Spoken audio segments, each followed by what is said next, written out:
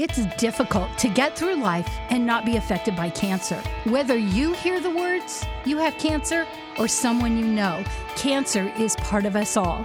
When confronted, where do you turn? What are the treatment options? What happens next? C-Sessions with Randall Broad seeks to answer the questions with patients, physicians, providers, policy experts, and key individuals skilled in providing answers.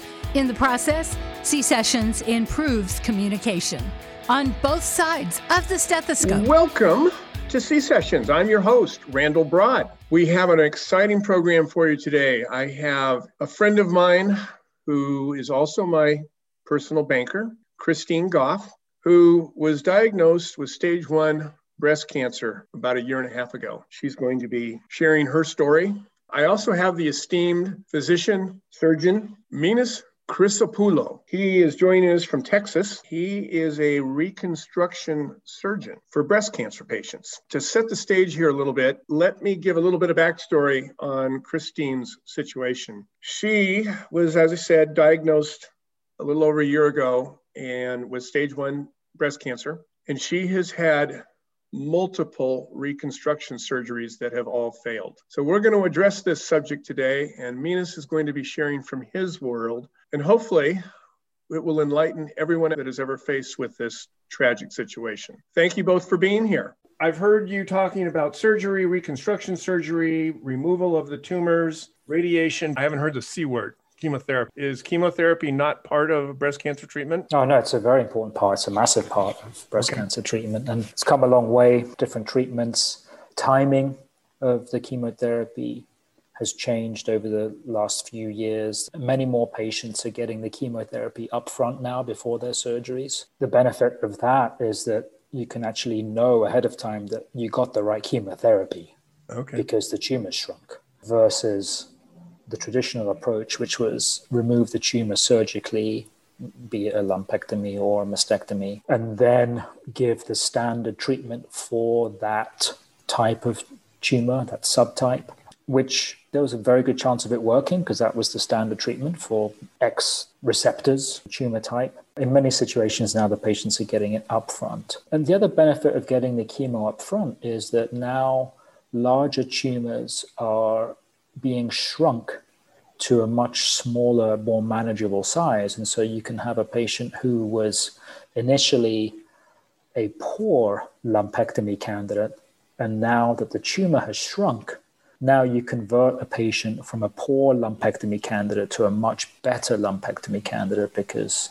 of the chemo up front, which is called neoadjuvant chemotherapy. So that's something that a lot more patients will be seeing in terms of recommendations. So yeah, it's a crucial part of breast cancer care. Minas, you created a breast advocate app for this.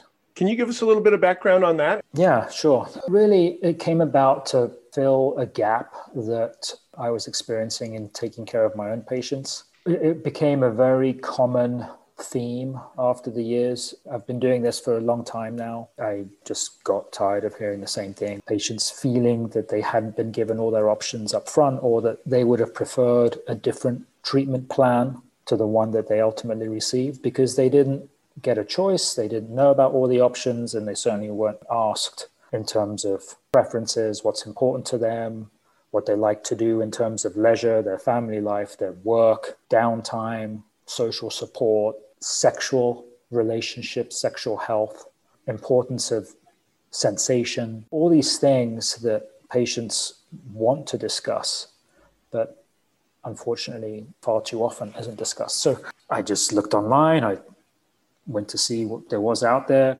You don't want to reinvent the wheel. I couldn't find anything that really specifically addressed breast cancer surgical options. So there are several apps that are for the other aspects of breast cancer care, including chemo. There are a bunch of online support groups, and there are many avenues that patients can tap into, but there really wasn't anything for the breast cancer surgery part of the decision making. So that's why I created the Breast Advocate app. I invited a bunch of my colleagues, breast cancer surgeons, medical oncologists, other plastic surgeons, to contribute. Got a great team of contributors. We put this app together, and really it's it does have chemo and radiation and all aspects of breast cancer covered for all demographics, but it's mostly an app that helps you with the breast cancer surgical decision making. And that's for women, men, women wanting breast reconstruction, women wanting to go flat, lumpectomy, mastectomy, oncoplastic surgery.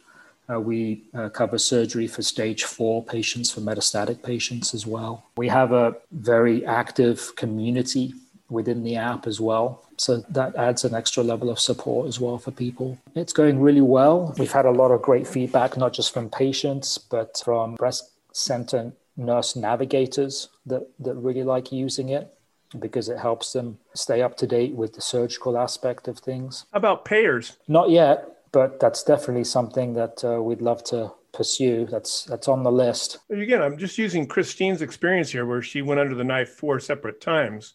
Mm-hmm. And each time ineffective. Christine, they weren't done for free, were they? No, I certainly have reasonable insurance. However, Randy, I went under the knife more than 10 times. Okay.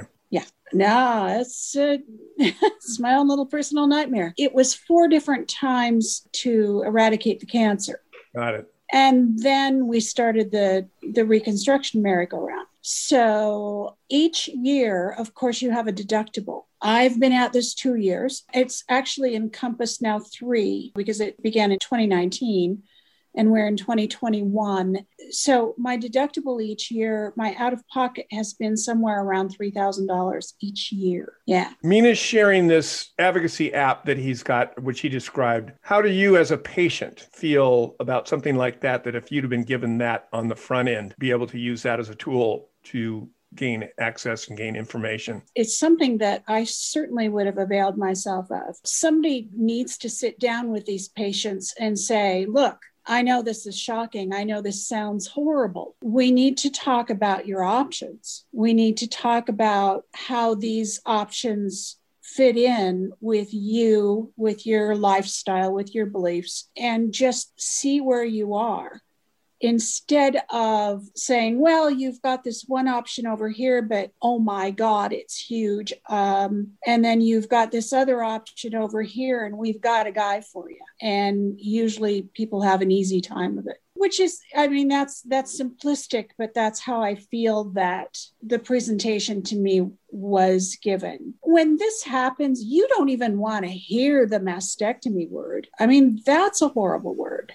Mm-hmm. You really do have to work with people where they are, physically, emotionally, all of that.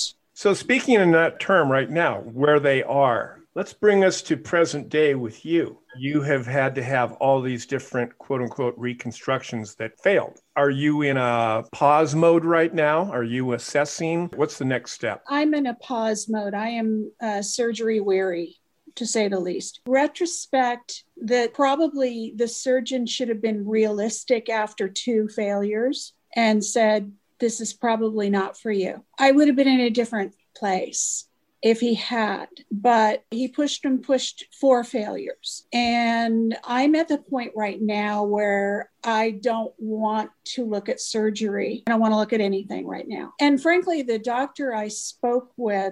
doctor I spoke with who does do all the different kinds, and I wish I'd probably started with him, said the same thing. He said, we really don't want to dive into other options with you now. We will talk about that in maybe 6 months to 9 months, if you want to talk about that. The options are, I could look at the deep flap surgery, the microsurgery. I could look at going aesthetically flat. It is a little odd. It's definitely an option. How do you feel about going aesthetically flat as a woman? I don't know yet. Okay. I don't know yet. At the moment, things aren't aesthetically very pleasing, what I'm left with. But I know that that's not what I would be left with if that was my decision. Christine, you're in your 60s. You're getting ready to retire. I'm just putting that out there. As far as quote unquote aesthetically speaking, at this stage of your life, on a scale of 1 to 10, where is that? That's a big question. And it's not cut and dried. You see people once in a while that are obviously lopsided. And I'm just not a martyr for the cause. I'm not going to go around looking like that. The next option is that you wear a prosthetic. That's an option. That's definitely a real option. I guess the question is, how much do I care, right? How much do I care about that? How much does your husband care? Not at all. Really? Okay. That's a pretty big element, I would think. Yeah, I suppose. On the other hand, I would probably not be real happy if he had a big opinion. It's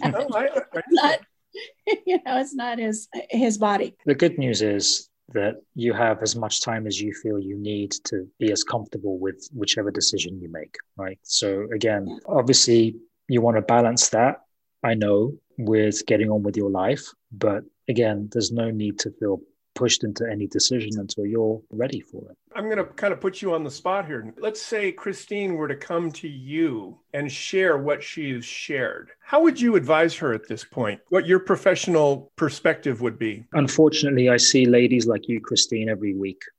Wow. The history of having a bad time with implants and implant failure is, I'm very sorry it happened to you, but you need to know that you are certainly not alone.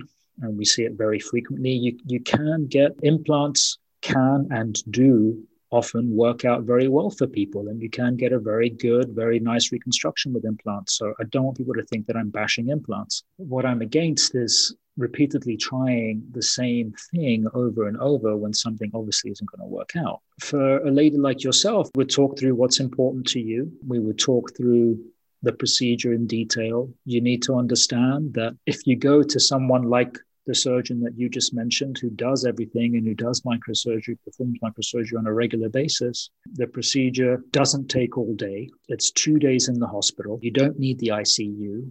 I mean, our patients go home after 2 days routinely. We have specific protocols we've developed for improving recovery. It's not what it used to be years and years and years ago. Our pain management regimen, for example, isn't even dependent on narcotics anymore. So you have narcotics if you need them, but that's how far things have come. You're on Advil and extra strength Tylenol and gabapentin as a 3-drug cocktail. It's low-dose gabapentin, and that's for 2 weeks. It gives you a baseline of very good pain control. We also do a bunch of stuff during the surgery, as well as focusing on nutrition before and after your surgery as well. And all these things together really make the recovery a lot easier. So ladies who come to me who've been through your kind of experience, the first thing is getting them educated as to what is truly available to try and overcome the horror stories that they've been told. I will bet any amount of money your previous surgeon really felt he was advocating for you.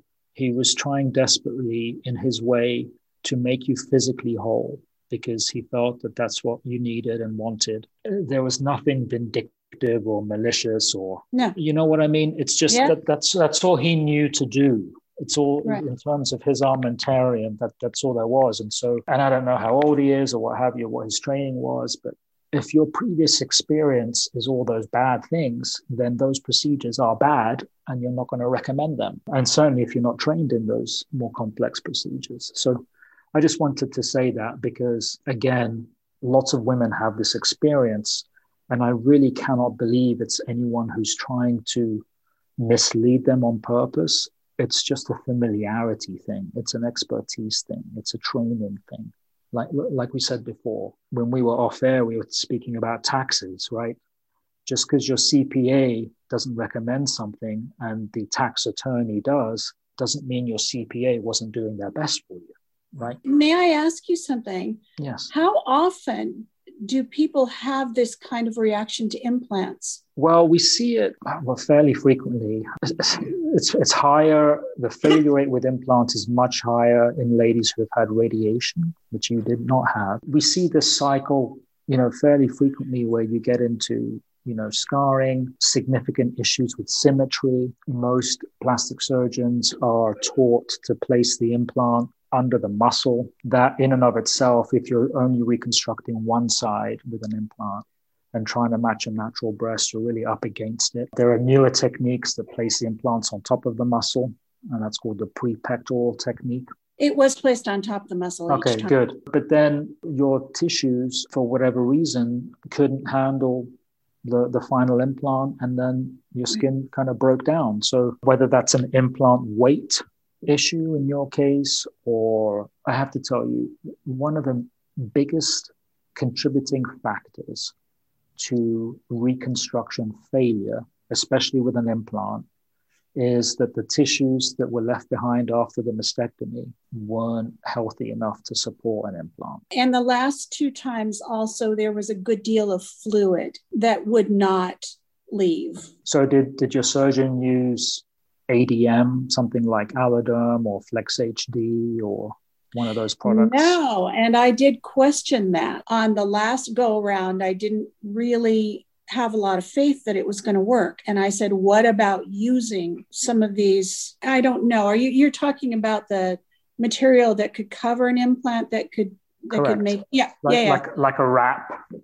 Yes. And he said, oh, well, I don't usually do that. And I didn't order any. Okay. So this was just under the skin and the tissue left behind, and that was it. No other support internally.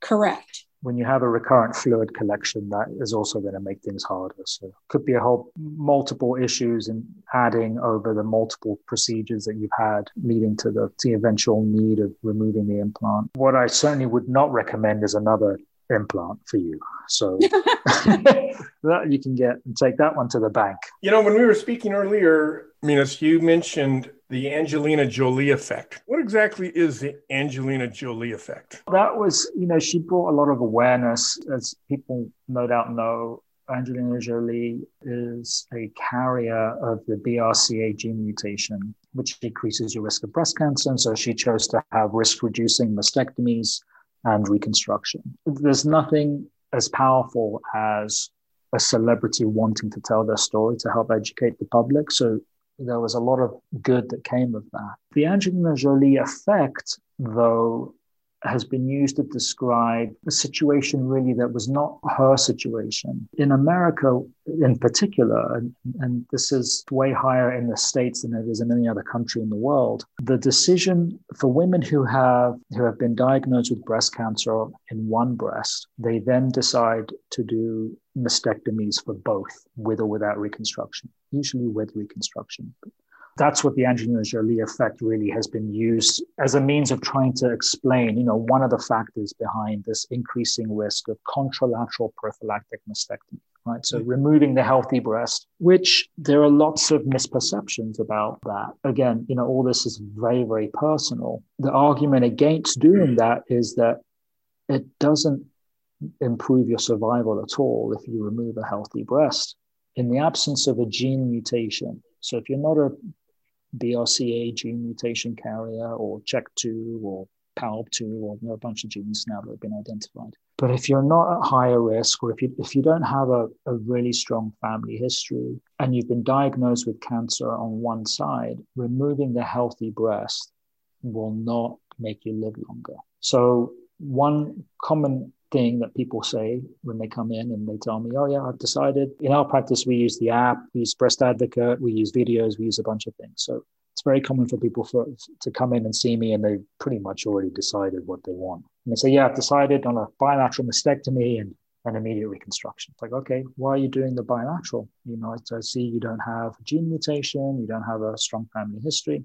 I never want to go through this again and I just want to live longer. So, well, I hear what you're saying about not wanting to go through this again, obviously, but removing the healthy breast isn't going to make you live any longer. And so we make sure they understand that. We go through the pros and cons. Obviously, the more surgery you have, the higher your risk, because more surgery equals more risk. There are other negatives to removing a healthy breast. You're never going to regain latest nerve reconstruction techniques that we're performing. The recovery of sensation typically is not the same as Mother Nature. So for some women, that's a massive, massive deal. There are lots of reasons for women to choose removing the healthy breast in the absence of a gene mutation or a very strong family history. And the Angelina Jolie effect has been blamed as one of those driving factors. We're going to wrap up here. What's on the horizon? You've been in this a long time, as you say. Are you seeing any major advancements in the near term that are going to improve outcomes? Well, we've got very exciting breast cancer vaccine work coming through. I'm most excited about that. That's kind of the biggest ticket item in my book. Is that due to COVID? No, that's been in the works for many, many, many years. No, I wish it could have been fast-tracked like the COVID work was, right? But right. So this has been in the works for many, many years. That's the biggest thing. And then there are, in terms of reconstruction too, there are lots of other new techniques coming, and even less invasive tissue engineering techniques, growing whole breasts out of the patient's own fat, different kind of scaffolds, all these sorts of very interesting things. The breast cancer vaccine for me is the most exciting thing. The thing that I would say is wherever it is you're going and whatever doctor you're seeing, it would be important, I think, to have somebody sit down with you who can be your advocate, maybe not even a medical professional, but maybe just somebody who's been through it, and to realistically give you options and ideas and also tell you what to expect. Very often you go into these things and you think you know, and you wake up from surgery, it's not what you expected, or it's a little different. Because it's an emotional journey, I think you need somebody to sit down with you and just say, this is going to happen, and this is what you can expect. And then from here, you have these choices to really get a broader range of what's available, what's out there, and what is happening to you. Christine, sounds to me like you could certainly fit that role. And, yeah, very possibly. I have exactly 4 weeks to go till I'm retired. I'm feeling a new career in the too distant future. I see. Okay. Well, I'm going to be honest. I think it's hugely important I don't know about you, but I always want to walk through a minefield with somebody that got to the other side as opposed to somebody that's just stepping in for the very first time. And, that makes perfect sense. And my only hesitation would be that I'm not to the end yet. I don't know where the end is for me yet. And I don't want to be prejudicial one way or the other. I've had a horrible experience with implants. I don't want to sit down with somebody and say, oh, implants are horrible, because they're not for everyone. They work quite often. One thing that struck me when I was speaking to an advocate from the insurance company, I was saying, well, geez, this is terrible. You'd think it was one and done. And she said, oh, it's usually never one and done. This is something I never heard before. Both of you, I want to thank you, Minas, for joining us and sharing your insight. Christine, always great having a patient on here who's, even though you're not to the other side, you've certainly been on the traveling road. Yeah. Shared a lot of very good information. Minas, if somebody wants to reach you to get some of your information about your advocacy app, how do they get a hold of you? I'm all over the place on social media. Specifically for the app, if you want to download it, it's a free download. It's breastadvocateapp.com. Patients who are going through this kind of stuff already have enough to pay for. So, yes. I'm on LinkedIn. I'm on Twitter. Practice website. You can also email me through that. That's prma-enhance.com. I want to thank you both for participating, for sharing, and most of all, enlightening. I am your host, Randall Broad. This has been C-Sessions. We hope you have as much of a takeaway as I certainly have. Thank you. Thank you for listening to C-Sessions. If you love this podcast, please give us a 5-star rating. That helps us get seen. Share with your friends, family, coworkers, anybody who might be affected by cancer, which, as we know, is actually everybody. Thank you for rating and sharing this podcast.